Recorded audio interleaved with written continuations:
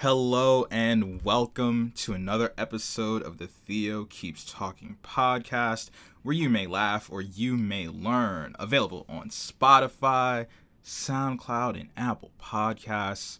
My name is Theo, and the most important question of the day: how are you all doing?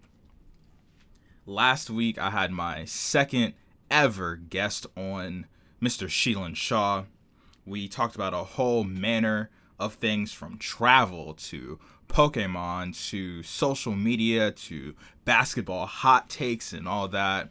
It was fun catching up with him, so check that out when you get a chance. Today's a good one. There was this debate around unpaid internships that sprung up on social media earlier this week, and I'm putting my 2 cents in like I always do. And I think it'll be a fun time. For the recommendation section today, this will be the greatest recommendation section I've ever done. So, blending in the music recommendations and the news. Let's just get to my music recommendations before.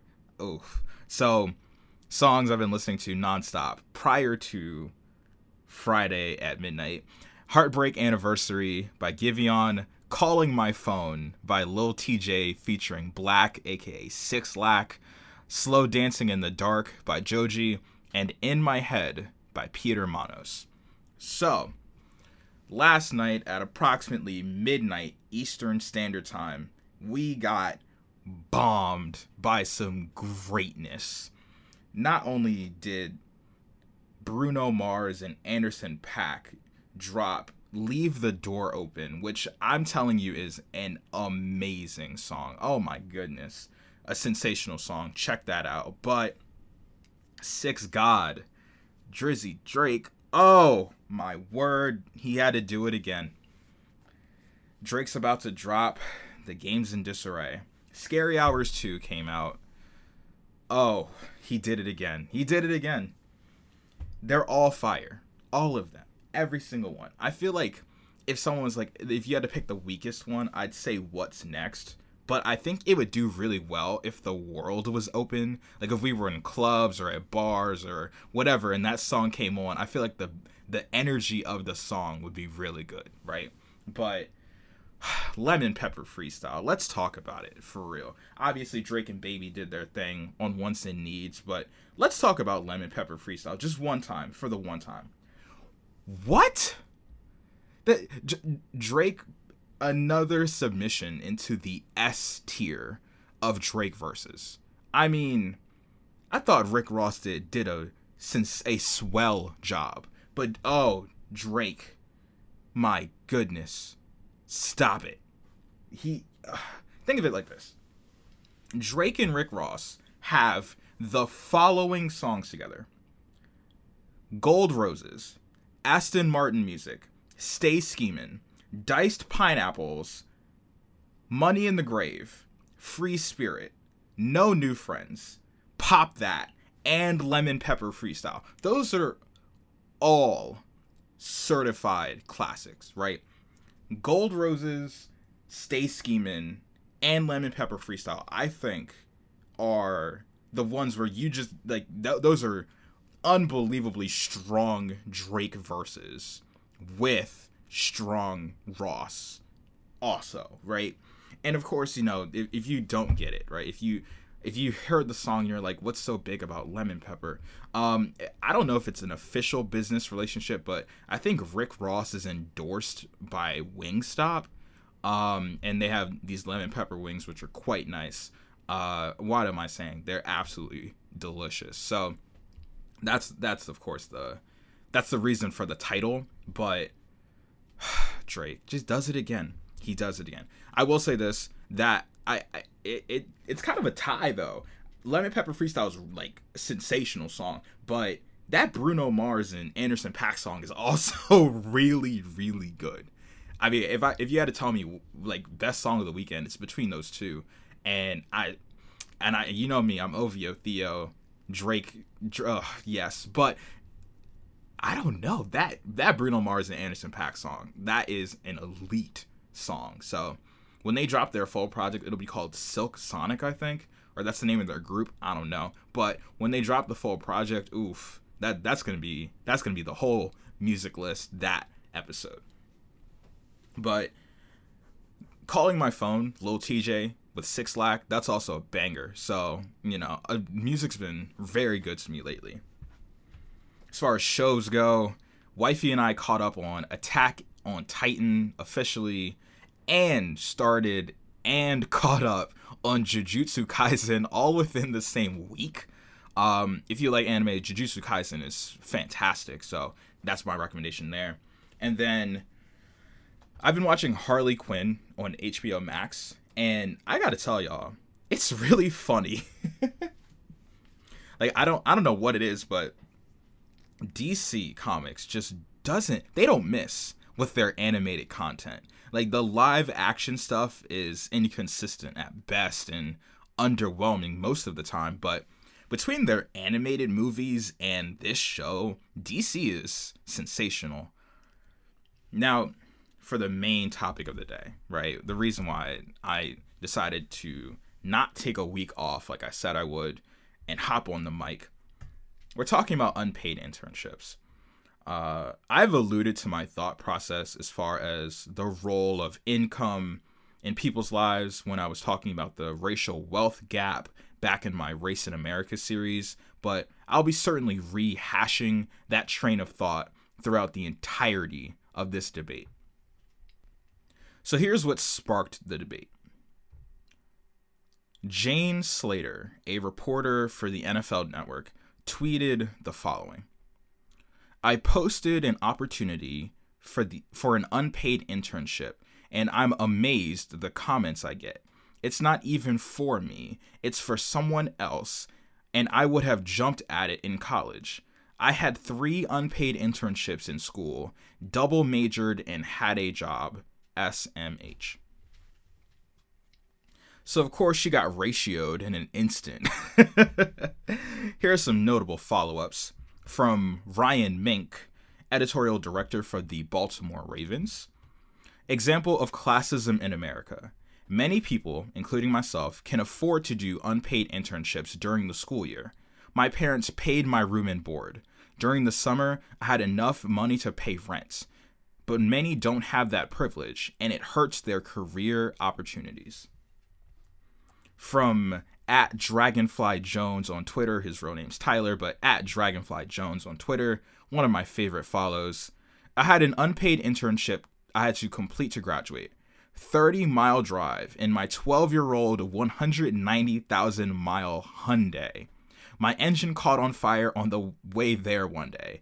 I blew up my car for 3 college credits, and I had to pay like $300 to the tow company. F unpaid internships. And Taylor Rooks, an NBA reporter, quote, unpaid internships help perpetuate a larger system that gives already advantaged people more advantages. Many things in life come down to what choices are available to you, and working without being paid is a choice many can't make. That shouldn't be the cost of opportunity. These responses very well summarize my takes on the topic as well. In life, the amount you can fall back on someone else to support you elevates the number of possibilities you can have. And that gets into the debate around classism as well. The ever-present, if I can do it, so should everyone else debate. The debate that basically assumes everyone lives an upper middle class life or better. The reporter who started all this, her parents are rich. Her father is in the food industry and has this whole business empire in Texas. That's why you can take multiple unpaid internships, because Miss Jane Slater, you don't need the money, from my perspective. Let me break it down from the genesis of how I think about all of this. Take someone whose parents' combined income is over $200,000 post-tax. They have a house and cars and can go on multiple out-of-state vacations in a year. That's the first setting. That's the first person. Take another person who's in a single parent household or their parents make under $100,000 together, or whatever parameters you define as low or lower middle class amount of income. The kids' futures are drastically different. If your parents are well off, you probably don't need to get a part-time job the second you turn 16. It's always nice to have your own pocket change every once in a while, but the economic structure of your household isn't dependent on that. Versus someone who's lower income. The earlier you get a job, the less average expenses your parents need to use to take care of you, not to mention if you have siblings. I think we talk about low-income, multi-child households like they're this taboo. Let's talk about it objectively. Especially for people of color, in low-income households, you're the next adult up. I mentioned this in previous episodes, but families of color are more likely to have several generations under one household at the same time. Historically, families of color make less money due to several socioeconomic factors such as housing restrictions, underfunded public schools, and public programs hindering their chances of succeeding in higher education and thus hindering their chances of attaining higher paying jobs. If you want the full breakdown, I have a whole series about it, but safe to say, all of this is systemic. So since you have less money in the lower income situation, daycare is really expensive. Senior care is really expensive. So you have grandparents living with their grandchildren in person of color households more often than not, but that overall trend ties in with the economic ceilings families of all races have. So let's continue where we left off. If you're higher income, there's a good chance your parents will get your first car for you. Or have a car you can use more often, or go half and half with you, whatever the case may be.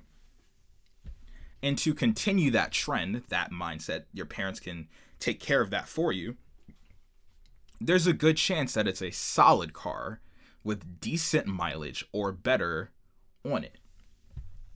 The further down the economic scale you get, the less likely you'll get a nice car or a car at all. That now restricts your avenues to get to either, that now restricts your avenues to get to a better high school or even your part-time job, right? Now let's continue this to the next logical extent. If you have more household responsibilities, or you have a large presence in your family due to said economic limitations, that can also restrict where you go to college. That's the first major milestone in the economic safety net chart I'm trying to draw here. If you have siblings you need to take care of, elderly family members that your family can't afford to put in senior care, oftentimes you can't just pick your dream school. Even if you are a really good student, if an emergency happens, you don't want to be on the other side of the country. Compare that to someone whose family can afford all the finer things. You can take your car to go for, I am down bad. You can take your car your parents got for you to college if it's within a reasonable driving distance. If it's not, what's wrong with going to Northwestern, UCLA, Texas at Austin, NYU if you have the grades? Your parents will be perfectly fine. And that's even if you don't have the grades. We just saw with Lori Loughlin and that whole scandal of rich parents literally paying their kids' way into college. I've mentioned this before, but freshman year, one of my classmates asked me, why didn't your parents just pay for college? And I'm like, huh? This school costs like 60% of what my parents make a year. Ain't no way. Let's take it a step further. What majors do you think can be afforded to someone who needs money? No, I'm not going to Liberty University to get a Bachelor of Science in Worship Studies. And no, I'm not making that up. You can look it up. Obviously, people from good families still have aspirations of their own and pick great majors. But if you're a first gen college student, or if you're from a low income background, your margin for error is incredibly low. What I have loved to full-time major in e-sport management or regular sport management at UCLA or something like that, of course I would.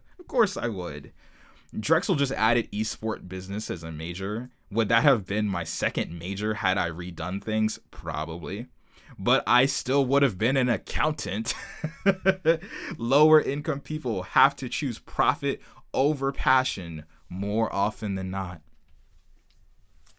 And now we get to opportunities for internships. Think of a traditional 4-year college. Freshman year summer, you're probably doing some part-time job just to get a little cash. Seeing your friends from home, all that. Your second year is where it gets interesting because you might get an internship, but at that point in time, you may not have enough courses in your field to get a great position, and the juniors a year ahead of you could compete with you for those same positions. So it could be a promising end of sophomore year, but your junior year is what you're aiming for. Enter your junior year. This is your chance to get in the door, to secure your career, prime position for an internship. This is where the disparity between economic status comes into play yet again. If you're lower income, at your first shot of making real money over the summer, versus picking something you may be passionate about, but it's unpaid, it's a tough decision. All things being equal, you could say that an investment into relationships and networking will provide me money and a career I love in the future. But what if there isn't a future? What if you can't afford to go without that level of income for a summer? What if you're trying to save up for a car? What if you're trying to pay for school on your own? These are the choices that come with it. Now, if you're comfortable financially, the choices aren't as hard. You can follow your dreams with a bigger economic safety net because you don't have to worry about paying for X, Y, and Z. It's a completely different ballgame. Think of it like this. Say you go to school in the suburbs. You go to school in a college town, and then your internship is in a major city, right? If you're lower income, probably commute, find a way there, make it work. Especially if you don't already have a car, like I alluded to earlier. Higher income, you may have a car already. You might have enough money to buy an apartment in that city to make the commute shorter. Those are the outside benefits that come from having money. Instead, your commute being over an hour both ways, it can be a 15-minute walk. Or even one step lower. Instead of you taking public transportation in a lower income situation, you can just take your car in a higher income situation. No waiting in the rain, nobody falling asleep near you or playing their music too damn loud or trying to be the next SoundCloud rapper. Those things affect your day. Those things adjust your peace of mind, can adjust your performance. Bus breaks down, late to work, might impact your performance review. You live a couple blocks away? No worries. Let's do the harder one. You go to a suburban school, and you get an internship in the suburbs too. Now you need a car. It's an unrealistic commute otherwise. The advantage naturally goes to someone with a reliable car. Who's more likely to have a reliable car? You already know. The hits just keep on coming. Now, of course, if you have good friends or access to Facebook, people carpool all the time. But the less money you have, generally, the less self-sufficient you are. The more dependent you are on other people, other systems, and those things can make you late, or a whole host of things that can affect your day-to-day. So let's look at it from 10,000 feet. If you're higher income, how much money you have generally determines your household composition, your individual responsibilities within that household, what type of area you live in, the quality of school you go to, what modes of transportation you have, what kinds of colleges you can apply to, how far away those colleges are, what you can study, and where you can intern. If you're rich, why do you need a paid internship? Just do what you want. Your trust fund will take care of you. Your parents' passive investments will take care of you. If you're lower income, the hurdles to your ideal dream are there. It becomes an increased responsibility to generate income, help yourself, help your family, maybe save up to take care of some expenses your parents couldn't help as much with. You may need to forego long-term happiness to take care of short-term needs. If you're lower income, if someone offers you $25,000 tomorrow or $50,000 in a year, sometimes you don't have time to wait a year. Some stuff has to get done now, especially in a pandemic-fueled recession with massive unemployment numbers.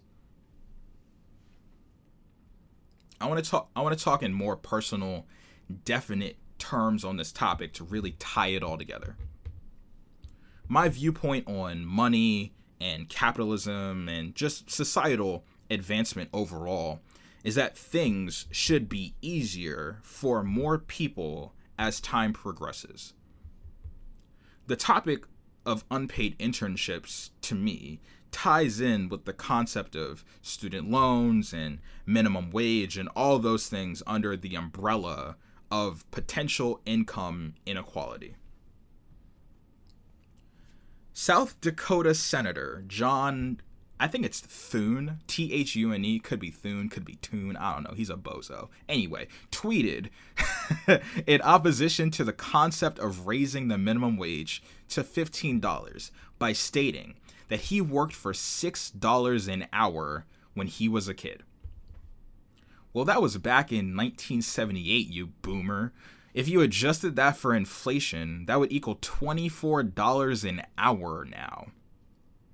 And obviously, you have to look at what did things cost back then. So I looked just a few things up. Back then, $6 an hour permitted that you work 40 hours a week and take about 3 weeks off would net you $11,760 annually pre-tax. $11,760.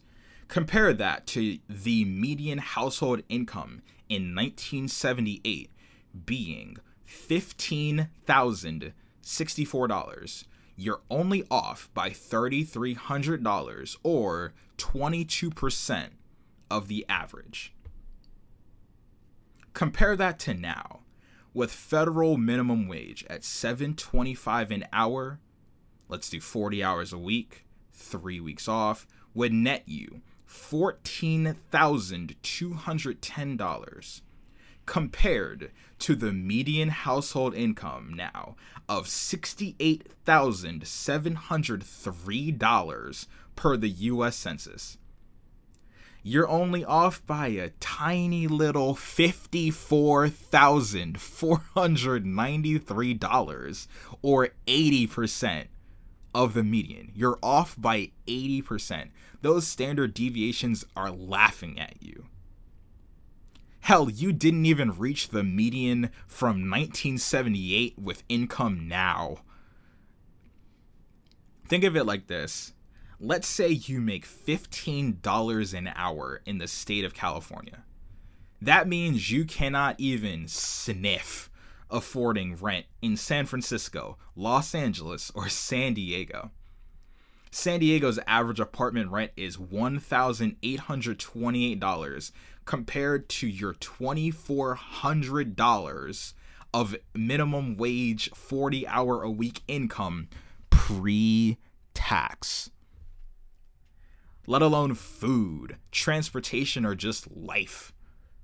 San Francisco is over a $2,600 average in rent. Being able to, quote, afford rent means that it costs 30% or less of your monthly income. $15 would obviously be nicer than $7.25, but it can't even get people to be simply average. And as of today, that won't be happening. The Senate voted 58-42 in opposition to raising the federal minimum wage to $15 by like 2025 or something like that. So it's a wrap, which is crazy. So just want to segue real quick. I mentioned earlier that I think the purpose of life is to make things easier. Make life easier for more people as soon as you can, right? So I just want to talk about student loans really quickly.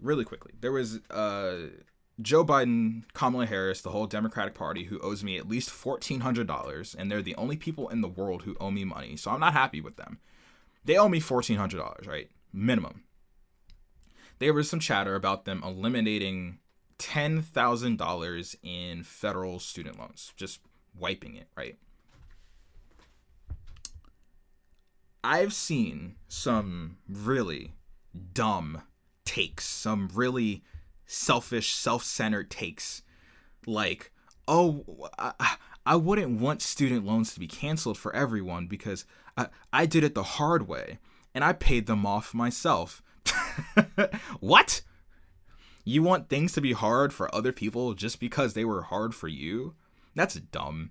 That's selfish. That's hating. That's hating for real, right? Think of it like this. Think of it this way. Think of it this way. What else in life doesn't improve for more people over time? Think of it like this. In 1890, actually, no, make it easier. 1915. In 1915, tell yourself this. If you stood in Washington, D.C., how long, by whatever method of transportation you think of, would it take you to get to New York? Yeah, exactly. Literally, exactly. If I stood at LaFont Plaza in D.C., well, wherever LaFont Plaza in D.C. is right now, 100 years ago, how long would it take me to get there? To New York, right? Versus now, innovation for more people makes things better for more people. Why do you think we got cars? What do you think cars were? Horses are great. Love horses. Horses are sensational, right? We don't need them to get us places anymore. Imagine how hard it is to own a horse that could also get you places, right?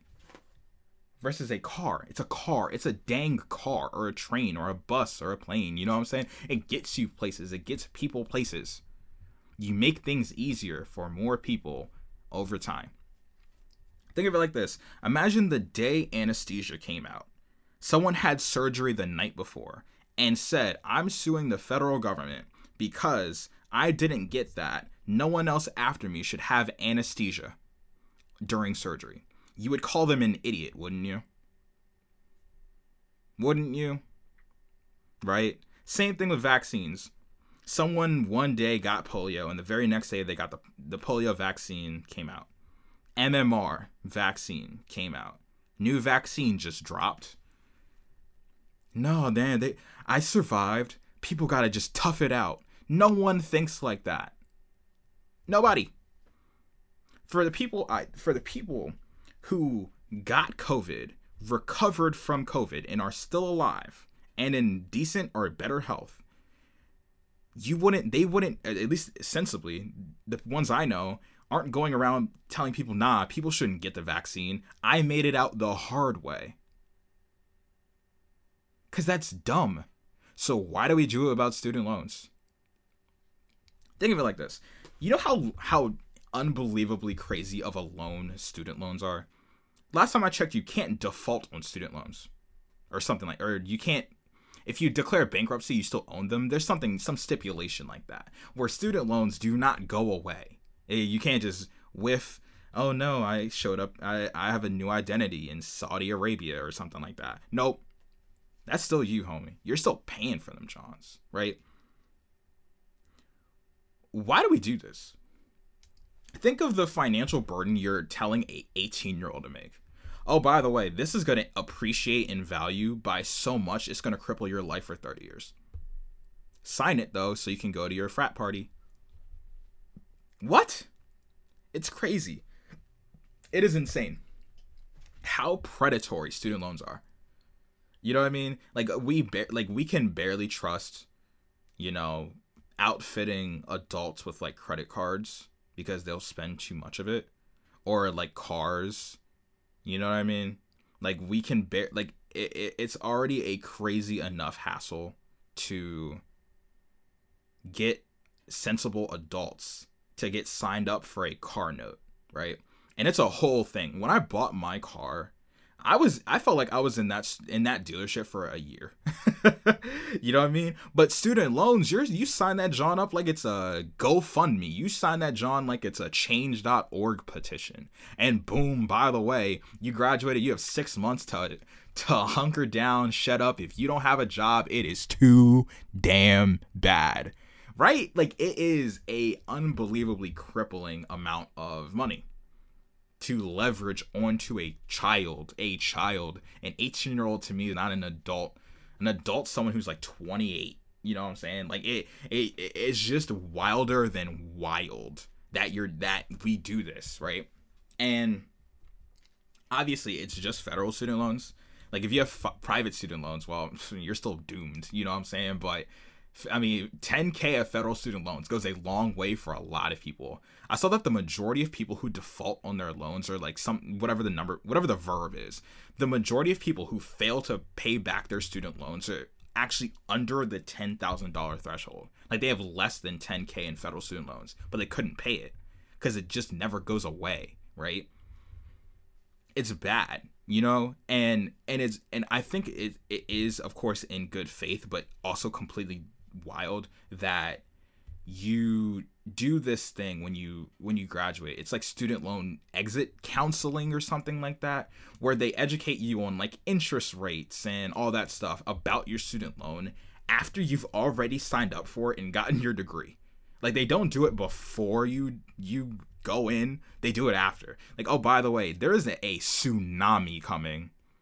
Here's an umbrella. It's like, huh? What do you mean? Like, it's just so bad, right? So I just think that's dumb. That's my 2 cents on it. You can disagree and we can talk about it. Hey, hit my line. I'm ready to chat about it. But I just think that's unbelievably disingenuous to say, oh yeah, all because I paid my student loans the right way, no one else should get any forgiveness. Stop it. But I'm willing to talk about it. You know what I'm saying? So next section. I ask a lot of people the following question. This kind of ties in with the internship thing. I ask a lot of people the following question, because we all know the implications of the answer we give. I ask them, if money wasn't a problem, all of your necessary expenses are taken care of, what would you do for a living? Just sit on it. If money wasn't a problem, let's just say you make $60,000, but no matter what you did, you made $60,000 or whatever you need to be comfortable in life, whatever it is, right? Whatever that is, what would you do if you knew you would be guaranteed to have that much money, right? This basically asks, what's your passion? What actually makes you happy in life? Because there's this understanding that what you have to do to afford life's expenses is not what drives your self-fulfillment. It's a common understanding. I asked my coworkers this question. All of us are young, intelligent, talented people, and they gave me these incredibly creative answers. And that shows that we understand that the bills have to get paid. Basic concept. Maslow's hierarchy of needs. If you're like a business student, you've heard this maybe 35 times. And if you're like a psychology major, you've probably heard this 95 times. But just going through it anyway. Maslow's hierarchy of needs. The first layer in the stratification, the pyramid, whatever you want to call it, of your needs are physiological needs. So food, water, and shelter. Then a layer up, the second layer, are safety needs, which pertain to your protection and physical well-being. Next are love needs. These are your interactions and gifts and self-care and all that, right? The fourth layer, another one up, holds your esteem needs. These fulfill your inner desires like meditation, achieving a higher physical and mental state. The last and highest tier is self-actualization. You do what you want for you. It benefits you, and nobody's opinion will sway you otherwise. In a high majority of cases, your job fundamentally only takes care of the first few layers. Now the fruits of the job, the income, the paid time off, sometimes travel opportunities, can take care of the next few layers, but the job itself doesn't do that. For example, I do taxes. Is it cool that no matter what, I can help my family, myself, and my friends with their taxes? Yes. Does that relieve an annual stress off of me and the people around me that I can do something that's relatively niche, even though practically everyone has to do it, and I can do it at a high level? Yes. But does that provide me with the highest level of the hierarchy, self-actualization? Absolutely not. My job is not a self-fulfilling job. The output, everything I do, and all of my output is for the benefit of giant companies or for the benefit of the US government. The only self-fulfillment I get sometimes is when I learn new stuff or become more efficient at what I do or get good feedback or when we do like happy hours and stuff like that, right? But the job itself doesn't provide me with joy in its work, because it's work. Work pays the bills. Throw some cash into retirement. Get a little disposable income so I can stay in the house for the 50th consecutive week. And spend a little money on something like the Bath & Body Works buy 3, get 2 free deal I just cashed out on. I'm not going to lie to you. I literally did. Men, all the homies that listen, all the guys, I'm going to say this right now. If you want to smell really good, just really good, let me spit some game to you, right? Spit some game. And ladies, if you want to try a men's scent, try it too. Hey, here to spit game. And whatever gender you may identify as. I don't want to, exclude nobody. But hey, here's what I'm going to say. Bath & Body Works, men's section, fragrances, lotions, and body washes, right? They just dropped some new scents. One of them is called Oasis. Try that. Just try that real quick. Just try it. Oh my goodness. Anyway, Bath & Body Works is oof. Anyway, besides the point. I said all that to say this. A lot of people understand why you have to work in a field that doesn't necessarily align with your passions. And that's because a lot of us have bills to pay. I had an unpaid position during my freshman year of college. Was it worth it? Absolutely. I learned a ton. I worked for a nonprofit doing taxes for low-income individuals in the Philadelphia area. Could I have done that as my only job later in my career? Nope. At the time, though, freshman year, I was working another job. My classes were relatively easy. And I had a grand total of $45 in fixed expenses per month. Netflix, Apple Music, and the routine amount of train tokens I used to get to my jobs. That was it. Y'all do not want to know how much in fixed expenses I have right now. Y'all do not want to know. But that's exactly the point. If Jane Slater or Colin Cowherd are talking about massive companies like NFL Network and Fox Sports only offering unpaid internships for you to get your foot in the door, that's a roadblock for a lot of people. Most college-age students either aren't looking for a good internship or have the resume to be accepted for a good internship until they're entering their junior or senior years. That's difficult because what if your unpaid internship has a lot of commute time? Then you're just burning money at a chance to get in the door. No guarantees. And what if you have family, personal goals like getting a car, or et cetera, et cetera? That won't work on its own. Personal section. I can tell you, without a doubt, how drastically different my life would be if I didn't have 3 very high-paying 6-month-long internships. Did it cost me 1 extra year of college? Yes, but, it was worth it in the present time. Trust, right? Think of it like this. I'll be real with y'all. I was a 19-year-old when I got my first real internship. I made a lot of money. Like a lot. Put it this way. In terms of self-generated revenue, I was in the highest income bracket for all 19-year-olds in the US, probably. Obviously not like some Twitch streamer or YouTube superstar, TikTok dancer money. Obviously not that, right? Not there. But I was making $25 an hour pre-tax, $19 an hour post-tax, 40 hours a week for 6 months. I did that 3 times and got paid a little more each time. And now I work there. Do I have much to show for it? Nope.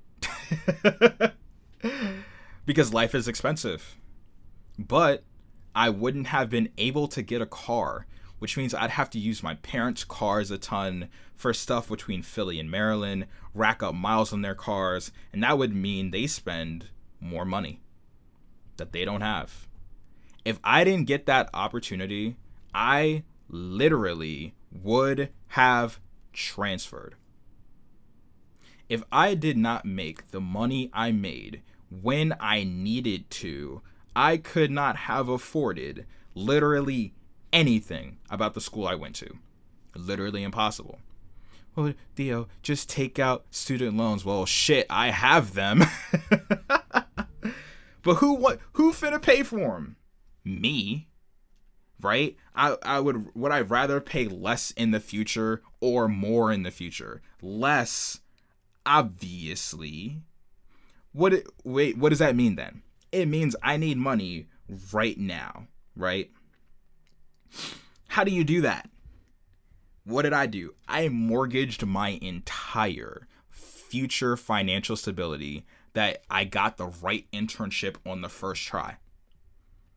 I bet on myself. It worked, and I have the assets to show for it, but not the cash. Not the cash flow. Not at all, right?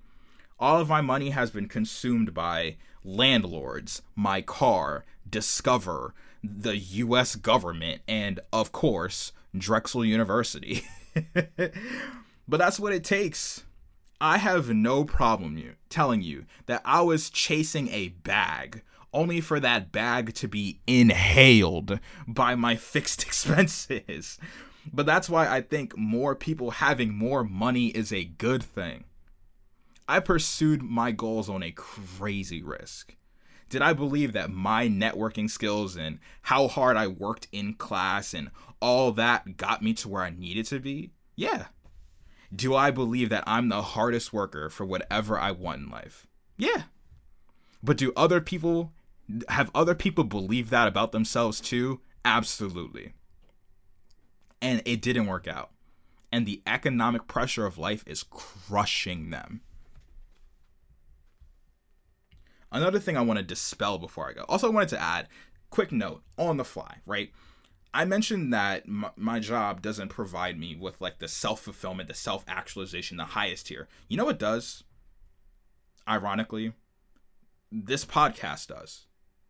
Like that's what if I were to do like the actual business math, I run my podcast at a loss, right? Because I don't want the pressure of trying to look for advertisements. I'm not trying to turn it into a business. This is just for me, right?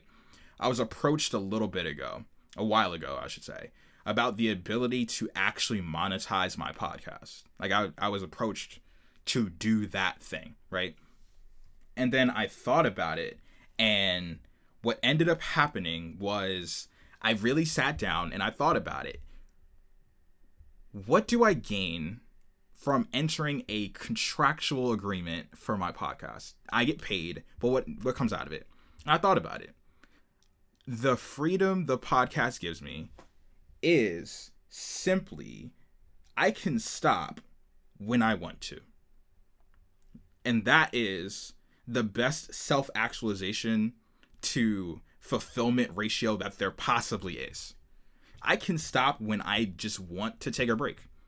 But if I have a contract where it's like, hey, Thea, you have to promote this like fitness powder twice a month. What if I'm busy? What if I'm traveling? You know, what if I have other things going on that will restrain me from doing that? So I didn't take that opportunity. I didn't want to. Does extra money help? Obviously, but because I can do this for fun, and no one's telling me when to output stuff, I can control how much I want to do it. Granted, I've done it every week since the beginning of the year, so I'm very proud of myself because I'm a momentum based person. You know what I mean? If I have a little rough week, I'm like, nope, I'm not doing anything. But I've done this, you know what I'm saying? So I wanted to throw that in there. Self-fulfillment equals host a podcast and let Theo talk and hear his voice all the time. Another thing I want to dispel before we go. I have no idea why we have this classist and horrendous narrative around minimum wage and unemployed people. Tell me this. If a multinational company gets acquired and lays off a ton of people, why do we not get mad at the company for raising the unemployment levels? My mom, who makes less money than me at this very moment, made nearly 6 figures before the 2007 recession. She's more qualified than most people on the planet. But nah, she's unemployed. Unemployed people just gotta work harder. I hate it. I hate that, right?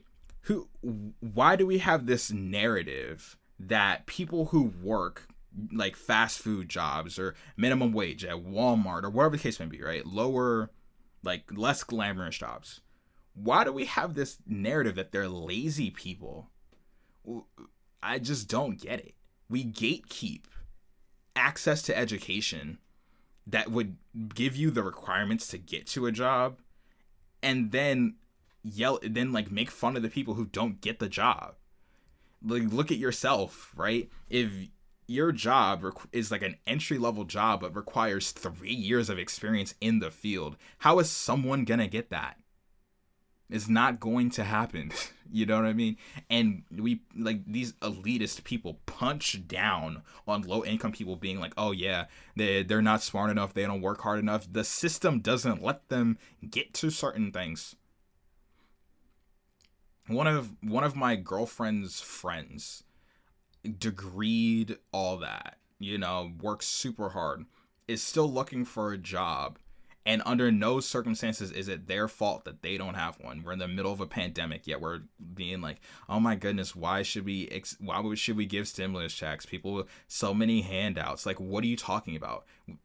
Unemployment's still so high that fresh college graduates and plenty of people who were employed as of March 5th, 2020 had jobs. People had jobs then, and we're in a situation now, and the government's like, I don't know. I don't think these people really deserve it. But, ooh, dang, that hedge fund over there is looking kind of thick. Oh, you need some help, boo? Oh, you need to acquire some new foreign national companies. Ooh, let me slide you a quick 90 billion, just real quick. And I'm like, what are y'all doing?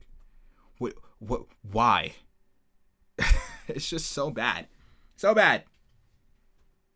I hate it. Right?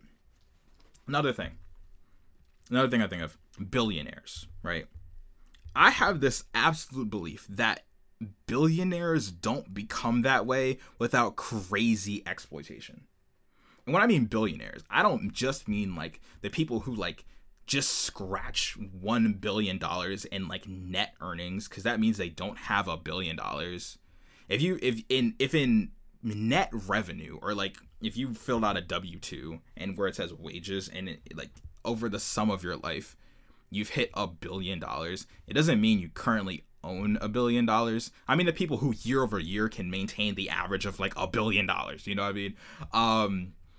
To clarify, even still, like multi-million, like multi, like 9-figure people and up, right? I just don't understand, how do you get to that point without exploiting people?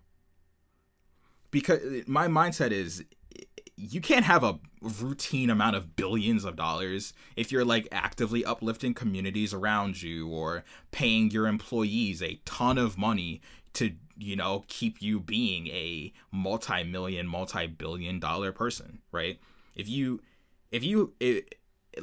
were Bezos, right? Obviously he's not CEO anymore, but if I was Bezos, I'd be like, well, why do all of my employees get paid like $37 an hour or something like that? You know what I mean? Like, we're the most we're literally one of the biggest companies in history. You know what I mean? Just pay him more money. Why not? You're a part of what makes this happen. You know what I'm saying? And then you'd be like, well, but so many people are going to leave their other jobs and go to theirs. So what's the problem? You know what I mean? If you want to help me, if you're enthusiastic about helping me, then help. If that's too much to ask, or you're just in it for the few paychecks and then you like suck at your job, I can fire you. It's really simple. It works the same, right? But capitalism loves competition, so literally, why not? If I was worth $1 billion every single year, everyone's getting paid like $50.50 an hour and like gets 17 weeks PTO. Like, who cares? You know what I'm saying? You only have to work 40 hours a week, and you can pick whatever days you want to work. Heck, you can work 30 hours a week. I don't care. $50 an hour, 30 hours a week. Why not? What's wrong with that? You know what I mean? Like, what is wrong with that idea? If I'm worth $1 billion, you know what I'm saying? I mean, I'm not into designer clothes. All I want is one car. I just want this one car that's in my head. And I want one car. It's a really nice SUV, and that's it. I'll get a house. I'll get a stream room, a podcast room, a full-fledged basketball court. Wifey will move in with me. She'll have her stream room. She'll have like the 6 dogs, 2 fruit bats, and like 3 exotic big cats she wants, and the wolf. I have to consider the wolf. And the pool for all the whales and stuff. But you know what I mean? Like, I'll get those things, right? But I don't need to continuously make all this money. I'll walk into Baltimore City. I will not let the city handle this. I will walk up to every single teacher and hand them money. You know what I mean? Like, it just seems to make so much sense, right? Just help people. Just help people. You're worth $1 billion. I think someone said, if you made $1 million a year, or something. No. I mean, it's something like that. Let me get it right. Hold on. If you made $1 million a day, you would die before you made $1 billion. I think that's what it is. If you made $1 million a day, you would die before you got to $1 billion, right? No, that's not right. 365. No, I have to get this right. There's something, I think it's $1 million a year, and you would die before you get to $1 billion. I think that's what it is. Quick math, podcast math break, brought to you by the iPhone calculator app. Yeah, it's definitely it's definitely a year. If you made $1 million a year, it would take you 300. It would be past your lifetime before you got to $1 billion. That's what it is. All right. Obviously, if you make $1 million a day, Theo, there's 365 days in a year. It would take you 3 years. Duh. Anyway, so that's my point of being a billionaire. I think being a billionaire means you don't give enough money away. Like if someone hit me with like, if someone just slapped me in the face with like a completely like tax, like, you know, regulated, completely clean, like $400 million, I wouldn't even know what to do with like the next 300 million. With the first 100 million, I know what I would do.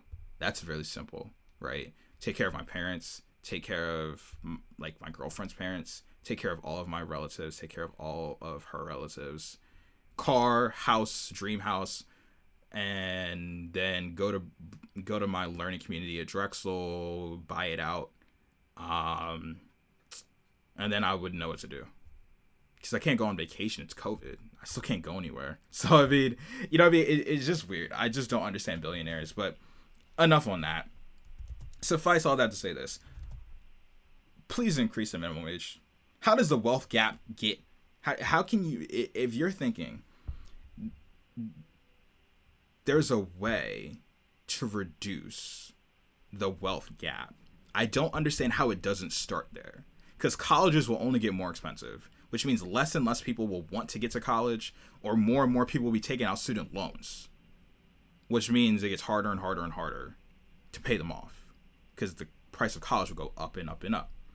And now the value of making like 50,000, 60,000, 70,000 goes down because the cost of living will go up and the cost of college will go up, right? So even the middle class starts getting crunched. Like, what would you call, quote unquote, the middle class? That starts getting crunched. So all I got to say is, hey, thank you for tuning in. That was a wonderful chat. Thank you for listening to me talk about money, because whatever, it is what it is. Will I talk next week? Maybe, maybe not. Might have a guest. Might just take a nap. But thank you for tuning in. I appreciate y'all. Hope you have a good weekend. I'll catch you later.